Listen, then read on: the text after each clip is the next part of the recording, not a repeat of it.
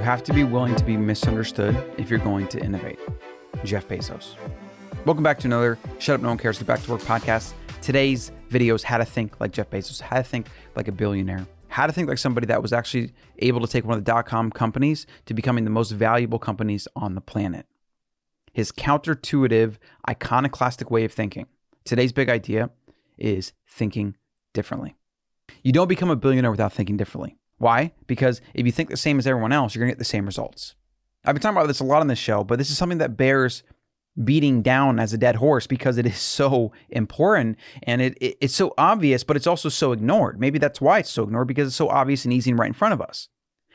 If you do the same thing that everyone else does, you will get the same results. If you think the same way that everyone else does, you will get the same results.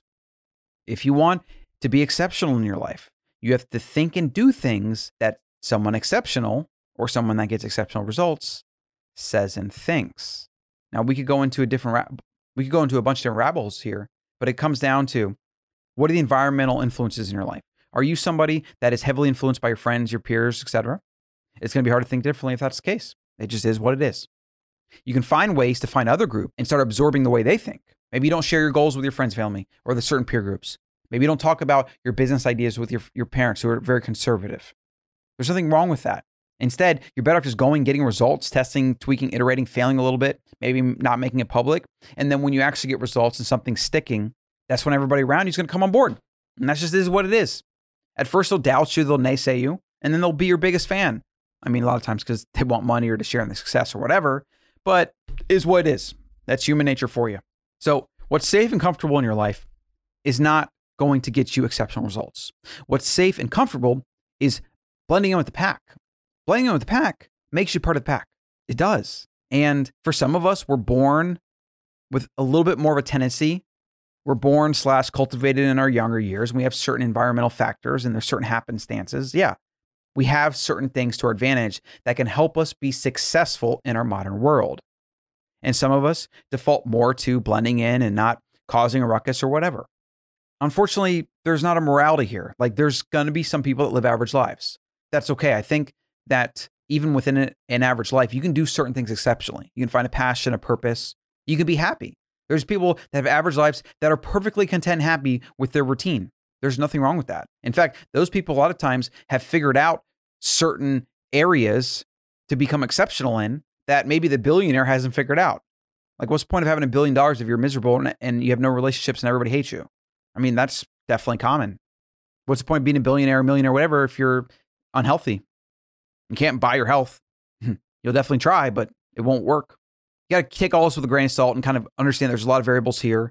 In some ways, I'm talking a little bit more about kind of financial external success, though a lot of us shouldn't even really pursue that as our primary focus in life because we're not doing it the right way. We're not chasing the right things. We think money's the only metric, etc. There's a way to be successful and fulfilled. It'll be maybe a topic for another day. One thing to internalize. If you want something different, if you think that a middle-class life and certain routines, whatever, is prison, if that's what it feels like to you, then, don't default to doing that. Do something else. There's a lot of ways to live life. Some people live in vans now and they love it. They love the freedom, whatever. It's not for me. I like my studio. I like my family here. I like routine. I like being able to work on the things that matter to me, and kind of a vagabonding kind of life is just not for me. I don't think it'll ever be. Maybe I'll try it for a year, but I have a sense that it's just not really for me. I like routine. I like structure. And I like having the security that comes from having my own land and being able to grow my own food, etc. You got to first understand what you're trying to do, what your values are, etc. And then you make the connection between those values, those things that I want. Well, I should go try to be around the people that are doing this already. And then I should try to learn from them. I should try to absorb as much as I can from them.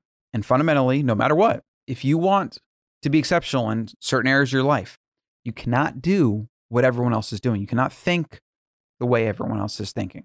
Monkey see, monkey do, and get it out of your vocabulary. Get out of your mind, your psyche.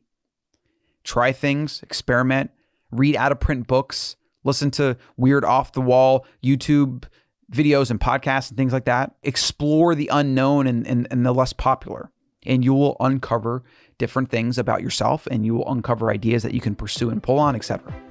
That's a big idea for today. I'm your host, Colin Stucker, the WA CEO, and I'll see you in the next one. Hey guys, before you leave, Colin here. I want you to go over to colin.coach and get the Friday AM5 newsletter. You can get all the shows that I do every week, as well as some other content related to health and wellness and just big ideas that are going to stand the test of time. So go to colin.coach, hop on that newsletter and get every Friday, and I hope you enjoy it.